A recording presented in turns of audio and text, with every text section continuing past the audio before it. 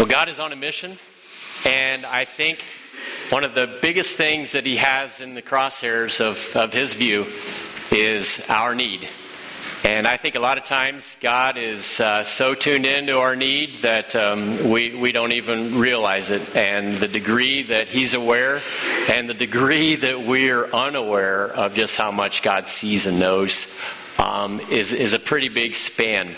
And what I'd like to do this morning is just to help us to close that gap a little bit so that we can see a little bit more about what he sees, and perhaps we can come a little bit closer in our walk with him as he comes close to us and already has come close to us through that awesome cross.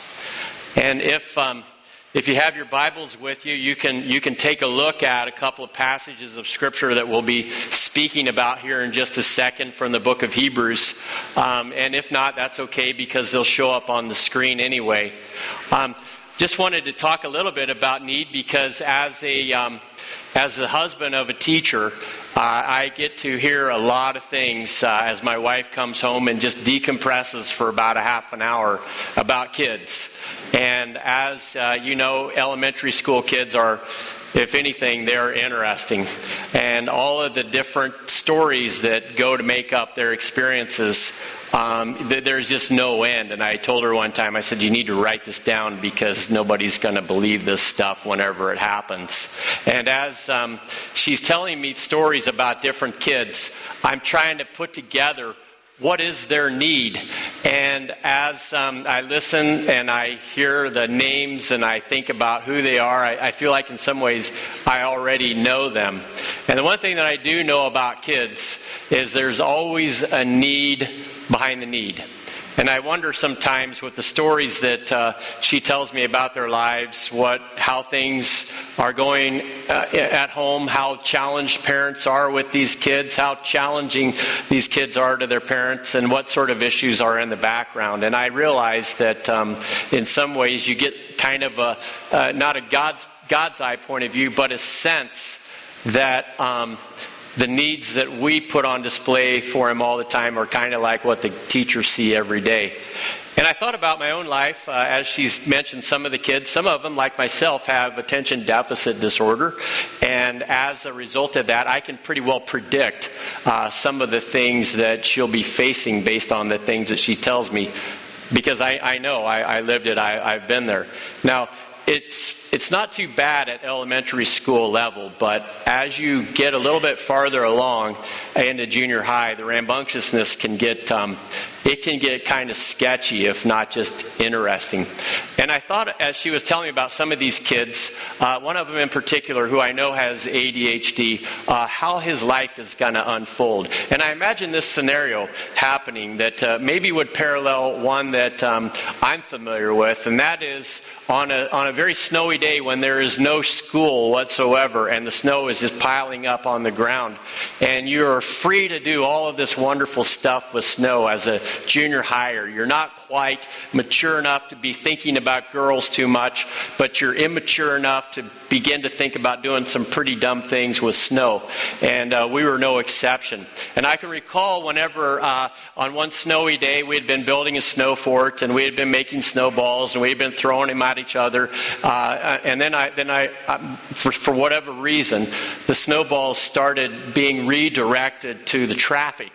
And as cars were getting pelted with snowballs, there was a lot of fun in the eyes of some junior hires that I'm closely familiar with, myself included, where the car would hear a thud.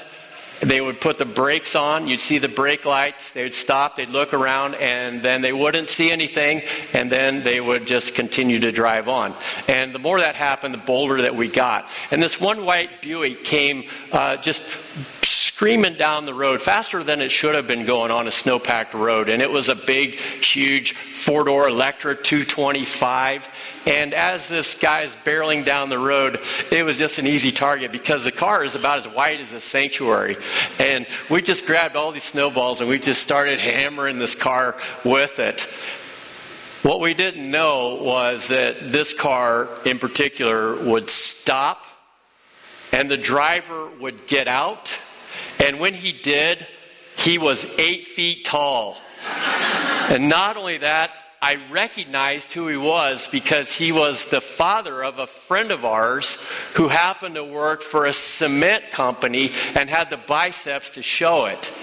And when we saw him get out of the car, we're like, oh no. So we hid and thought he's not going to see us. Well, he just marched right over to where we were. And he says, you kids get out of there. And we came out and we're like, yes, sir. And then for about 5 minutes, there was a diatribe. And there were several words that cannot be repeated in church that were flown at us. There was a whole succession of threats to our person, to our parents, to getting sued, to cars going to body shops and getting inspected for dents. And on it went to the point where we were just crushed, whimpering little puppies when he got done with us. Now, thankfully, no harm was done to junior high kids in that event. But he did storm off in his car, and the next time I saw his son, I said, what's up with your dad? We just threw a couple of snowballs at his car, and he just really just laid into us. He said, yeah, I heard about that, and he was not too happy about that. He was pretty angry all evening. And I said, well, that seems to be a little overreactive, don't you think, to the fact that we just tossed a few snowballs at the car? No harm, no foul. He's like, no, it's worse than you think. And I'm thinking the worst, but really what he was going into at that point was the story behind the story. You see, all that rage that had been simmering underneath the surface had found its target in us. And as he just spewed it out, my friend Robert said, well, here's really what's going on. My oldest brother just found out a few weeks ago that his girlfriend is expecting. And they're going to be moving into our house so that they can have a place to stay together. And then he went on to say, my dad, working in the cement business, said that things are pretty slow right now. And economically, it's been kind of tough for us as a family. And then he went on to say, because of all of these things churning in my dad's life, my mom and dad are not really getting along very well right at the moment. And I thought, oh, wow. That explains the overreaction to just a few snowballs or 10 that were pelted at this car. And as I thought about what he did in his reaction to us, I just considered for a moment how so often when things are happening in our lives and they begin to produce a certain gestation that erupts into a type of fruit that is just inappropriate or unimaginable for the circumstances that they come in. And as I see that, I realize that probably is something that we all deal with. Our circumstances are such that our needs are much deeper than we realize. And when Jesus came here to experience earth with us, he really became God who had reduced his capabilities to function as God to the point where everything that he did in human form, he experienced in human form. Can you really wrap your mind around the fact that our God experienced what you and I experience? I don't know about you, but when I think of Jesus, I think of him being all-powerful and all-knowing and certainly capable of facing any challenge that would come his way. But as you read the Bible, you find that there were reasons why he had to reduce himself to the human perspective and way of life and feeling in order to gain credibility with each of us so that the deepest needs at the bottom layer of who we are could be addressed with the greatest amount of credibility. And in the book of Hebrews, there's a couple of things that I wanted to showcase. The other side of Easter, as the church is looking backwards to the cross and the death and burial and resurrection of Jesus, and is beginning to get perspective on how it is that these events will make any difference whatsoever in lives to come. As the church reflected on that, the writer of Hebrews said these words. And in chapter 4, verse 15 and following, it says this about Jesus as our high priest. It says, "For we do not have a high priest who is unable to empathize with our weaknesses, but we have one who has been tempted in every way, just as we are. Yes, yet he did not sin. Let us then approach God's throne of grace with confidence so that we may receive mercy, and underscore this, and find grace to help us in our time of need. And as the writer is describing this quality about the God that we worship, he wants to underscore that it isn't just, God just did what he had to do to make it happen so that we could be saved from sin and death and Satan's clutches. But rather, God became so aware on the deepest level of human awareness within the confines of human limitations that he gave us really a new perspective for living our lives. And the writer of Hebrews expands on it in chapter 5, where he says, during the days of Jesus' life on earth, he offered up prayers and petitions with fervent cries and tears to the one who could save him from death. And he was heard because of his reverent submission. Son though he was, he learned obedience from what he suffered. And once made perfect, he became the source of eternal salvation for all who obey him, and was designated by God to be high priest. Not in the normal sense of being a high priest, but even before those guys were priests, in the order of Melchizedek himself. Now, if you just take a careful look at what's going on here, one of the things that we see is that Jesus came into our world as a as a human being. There's just no getting around it. And when he was tested or tempted, Scripture says he did not sin. And what does that mean? It doesn't mean that he didn't go to R-rated movies. It doesn't mean that he didn't speed. It doesn't mean that he didn't abuse alcohol. It's none of that. It just basically means at every point of decision, he did not sin. That is, he hit the mark. Because that, in reality, is what sin is. It's just missing the mark. But the opposite of sin is something that we have to practice, and that is hitting the mark at every turn, making the right choice under the right set of circumstances in a way that honors within us that God-given quality of being made in his image and likeness. And so sin isn't necessarily something that if I don't do it, I'll escape hell, but rather it's just a reminder that we make bad choices. And as we go into this Easter season and we think about the choices that Jesus had to make as a human being, quite frankly, there's a lot that we can discover if we pay attention. And I wonder sometimes if we think about Jesus and we look at his life, we know that there was for him even sort of a thing behind the thing. There were reasons why he did what he did, because there were layers underneath that said, this is what is driving me. Now I want to just bring your attention for a second to a couple of things, and that is 2 questions. As you bring your deepest needs into this room, I think that these are very good ways to process the things that you face each day, oftentimes relationally. And the questions are this. First of all, what are you attaching your life to? Now, what do I mean by that? In the Scripture, when Jesus came to earth and he began teaching on the Sermon on the Mount, he said something that I think sometimes we gloss over. And it's simply this. It says that a healthy tree cannot bear bad fruit, nor can a diseased tree bear good fruit.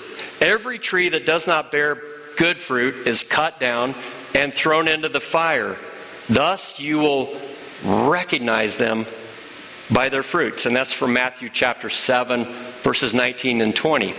And I always tell my kids that. I said, no matter who comes into your world and begins to sell you something, or begins to engage you as a friend or a person that you're going to be doing business with, I want to remind you of something Jesus said. Listen to what they have to say, but listen even more to what you see them doing. because what they do is really a better indicator of where their heart is and what drives them than what they say. I mean, we're good church people. We can say a lot of good Christian stuff. But sometimes people do the math and they look at us and they say, all right, here I see what you're saying that relates to church, but I look over here and I'm not really seeing behavior that lines up. And Jesus said, that's what I'm talking about. You'll know them by their fruit. And the thing about fruit is it can be a little bit misleading. Even though we are known by it, what it really is a signpost to the reality that's happening underneath the fruit.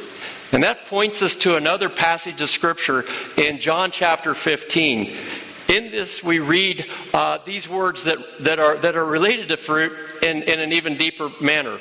And it simply says in verse 5, I am the vine, and you are the branches that come out of the vine. Whoever abides in me and I in him, he it is that bears much fruit. Apart from me, you can do nothing. What's Jesus pointing to? He's actually pointing to the root. And in our case, the root problem, to our deepest need. Because we could tell Jesus, Jesus, I do have a problem with alcoholism, and I definitely need your help to get over it. And Jesus would say, I am here to help you with that.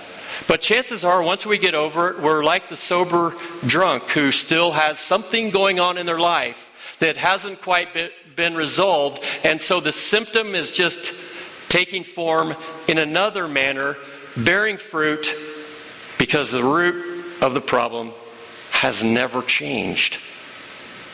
And it really boils down to the question, when it comes to your deepest need and mine, what are we attaching our lives to?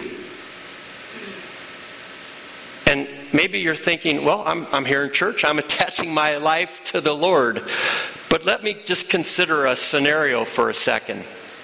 Because I think inside of all of our heads, when we face a circumstance that is uncomfortable, that is difficult, that probably involves other people and results in conflict, as soon as that happens, and it could be an associate, it could be a boss, it could be an obnoxious parent, it could be an obnoxious teacher, it could be anybody that we are running cross purposes with.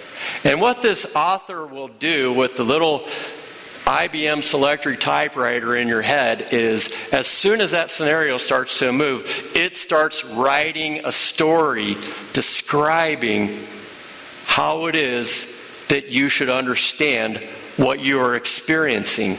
And most of the time, because we're fearful or we get wounded easy or things get under our skin, well, typically this author will frame whatever we're facing like we're the victim. And whatever's happening to us is clearly undeserved. And as the story unfolds, it has a lot to do with how wrong everybody else is and really how we're just trying to do the right thing. And this author inside of our head is trying to attach the circumstances that we're facing to something other than the Lord. And you know you've done it. When somebody has beat you to a parking place that you are getting ready to park in an environment where parking is scarce and you have a deadline to get to a place, you're not thinking about the Lord's Prayer. You're thinking about, I can't believe that guy did that. And then there might even, maybe, I don't know, there might even be other thoughts that come into your head. But chances are that guy with his IBM typewriter is framing a story why they're jacked up and you're just a good Christian person. And it gets worse because you can just take anything that you face that is a gut-wrenching conflict, and it kind of starts with us, and then it just sort of emerges out into them. And when Jesus sees that, he says, that is a huge need that needs to be addressed, because that's a violation of relationships. It is a way of functioning that is win-lose. And there's so many things on so many levels that Jesus confronts along those lines in his teachings, that when the religious leaders come along that he's talking about, saying, you'll know them by their fruits, they're not interested in getting down to the question behind the question. They like to keep it as surface as they possibly can. And they like to keep God's people in the blind as much as they can, so that this stuff actually will never get addressed or healed. And Jesus just calls them out on it. And he names it. And he recognizes in them, of all people, the religious leaders, they have a deep need. And when Jesus sees us building this negative storyline in our heads that drives a wedge between ourselves and others, and maybe in our own mind we're thinking, rightfully so, he's just nodding his head and saying, is that going to produce good fruit? You ever seen an angry Christian who just goes bonkers? It's not exactly their better day, is it? When rage takes the place of the fruit of the Spirit. You ever see a Christian start to triangulate, gossip, undermine? Not the best moment in the kingdom. And we're all very capable of doing that. Because if we're not attached to the vine, we're actually in a very vulnerable position.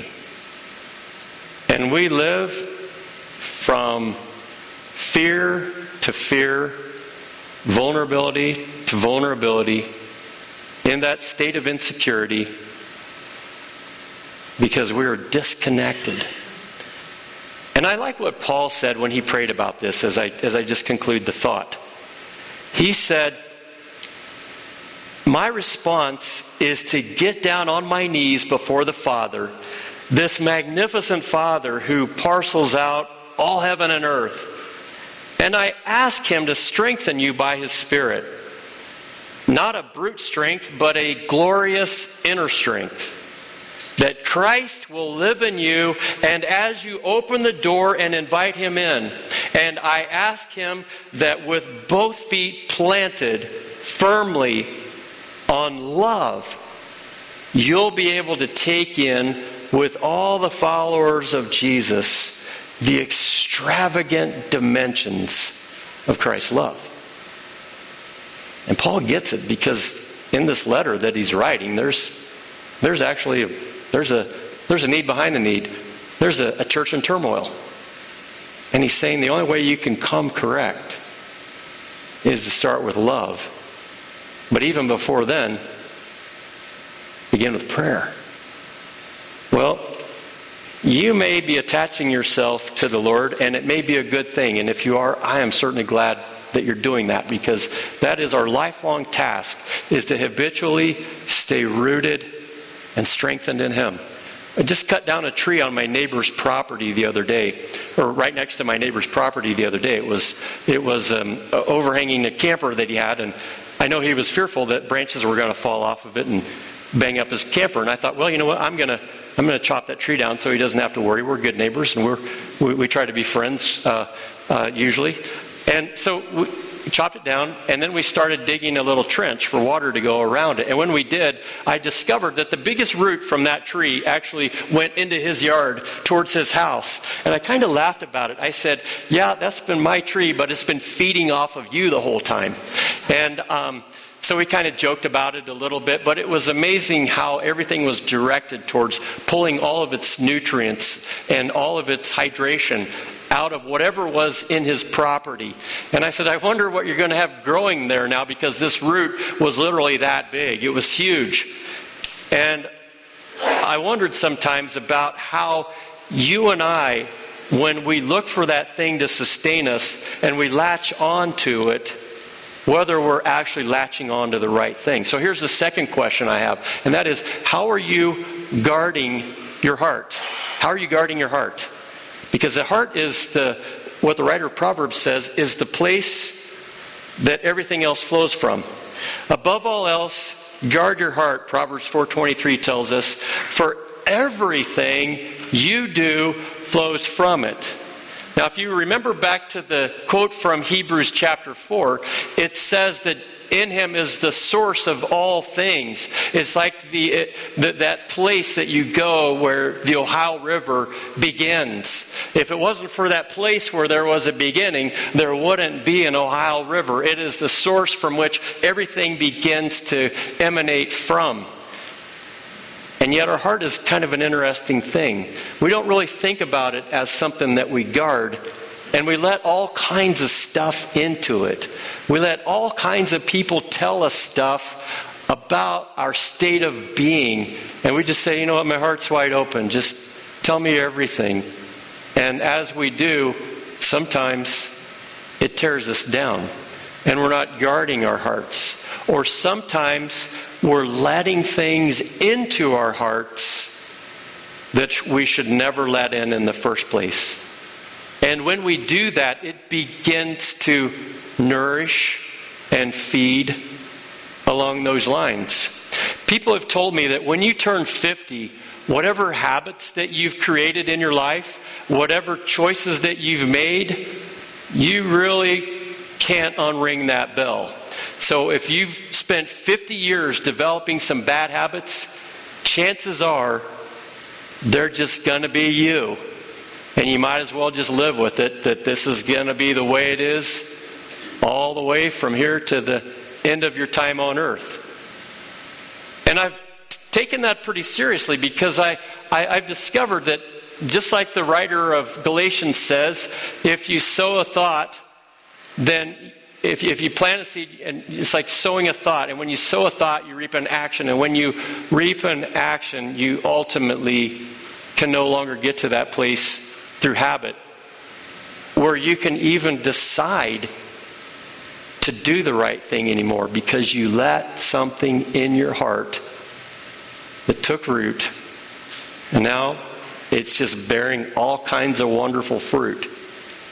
So a little word to the wise, if you're heading towards 50, just think very carefully about the stuff you're keeping in your heart, because you still got a long way to carry that with you. If actuary tables are what they are, you may very well live to be 90 or longer. Roots are kind of funny. They look to attach themselves to something. Have you ever been slighted by someone where they've really just kind of shut you out, or they've offended you, or they've done something that has really been a bad turn against yourself, and then you hear that typewriter going, writing the story? Or have you ever been in a meeting and the forces at work in the meeting have just really just pressed in on you and made you feel small, and it was almost like a power play? Or have you ever been in a situation where, for whatever reason, you've been slandered, or rumors have come your way and they really have nothing to do with reality, but because somebody in your world was angered by you, they decided to use social media or something to vilify your person or your character, and that little typewriter's going, I'm going to get even, I'm going to get them back. And all that is doing is saying, I'm going to open my heart up to some real garbage, because I've had some real garbage dumped on me, and it's time for a reckoning. And all of that cancerous stuff that our flesh says, you're the victim, and you're vindicated, and you have a right, and you should retaliate. All that does, for people that are looking at your fruit, all that does is tells everyone, wow, I guess their Christianity doesn't run so deep after all. I guess when push comes to shove, I guess when they're tested or tempted in every way, they miss the mark. Instead of making the right choice, 10 times out of 10. Because honestly, there's nothing worse than believers who say that Jesus is their Lord and Savior, and they embrace His love, and they know that He's their great high priest, to begin to open their hearts in an unguarded way and allow all of this toxic mix to take root and bear fruit. And then people say, I believe in Jesus, I believe in God, but I don't believe in church. And Jesus says we have to get to the root of the matter. And maybe you've been spending too much time being too busy with no margin of time whatsoever to hit the pause button and say, okay, I got to look at my life. I got to look at the thoughts that are going through my head. And I have to ask myself, are these the thoughts that Jesus would have? And if they are not, then I need to do something about it. Which leads me to the conclusion of this message. And it is simply this. How do I respond in a way that addresses that need as Jesus comes alongside and helps me through it? Because here's a little FYI. The problems that you and I have in life, God is not going to zap you and take them away from you. God doesn't work that way. What He's going to do is He's going to allow you to work through them no matter how long it takes, because He's in the business of rooting things out. And sometimes it takes quite a few attempts in order for us to see things clearly. So here's what we do so that we can bear the best kind of fruit. The first thing is we just have to create the space. You guys are all in church today because you're creating some space. And you're saying, I want to hear something from the Lord. I want to find a deeper connection with the Lord and perhaps with other believers. I want to look at my own life this past week and try to get some perspective on things to make sense, because that typewriter in my head has just been burning up the keys, and honestly the chaos that is created in my soul is just too much. And so we take some time and create some space. And after that, we just name the root, because chances are, if you're going to go all flamethrower on a couple of snowball throwing junior high kids, chances are there's a little bit more to the story. And maybe the stuff that is putting you into so much turmoil right now has a little bit of element of yourself. And maybe God's saying, yeah, there's no question that other people are not making the right choices in this equation, but neither are you. And I'll tell you, that's hard when God says, look carefully at yourself. And it gets a little bit harder, because what we have to do then is oftentimes, because we have this need, and it could be our insecurity because we're not well rooted. It could be our fear because we're not very trusting. And we play out our active response. Well, we need to play it back. Have you ever done that? Saying, when I talk to that person, I'm going to tell them this. Or I'm going to lay it all out to that group of people. Or I'm going to make sure that the right, just thing happens. And as we're watching this play out, if we have any awareness of God's Holy Spirit in our lives, we're going to be saying to ourselves, oh, that's not right. Playing it back is not an easy thing to do, but it's a necessary thing to do. But here's the last thing as we close. None of this really will work unless you consider that which you're attached to and you detach so that it no longer is feeding your soul. But then, because we can't just live detached lives, we really have to evaluate, what are we going to attach ourselves to? And most of us are in this room because we know who that is. We know that if we abide in Jesus, we can do things. And we know if we don't abide in Him, we just can't. And God is saying, I've given you a story to take part in, to attach to. The writer of Hebrews just takes the whole summation of the meaning behind that story, and he spells it out in the first 4 chapters so that he can place Jesus within the framework of that understanding to show us what he's been up to for a very long time. And God is a mystery, but he is a mystery in the sense that it's always unending discovery with him. There's always more and more that's richer and richer with him. And the storyline doesn't end with his son, but actually picks up with us. And I wonder, how attached are you to the things that matter when it comes to the Lord in your life? Because when you're attached, that's when you start living. And when you're kind of attached, that's when you're just kind of living. And when you're not attached at all, it just means that there's a future yard sale, and there's going to be an urn in it, and it's going to have your name on it, and that's it. You can play out something like this. Here lies Leonard Moore. No Leonard, no more. The end. I mean, it's that absurd. But God says, I've got a better vision for your life. And it begins by taking Jesus in and starting to live from there.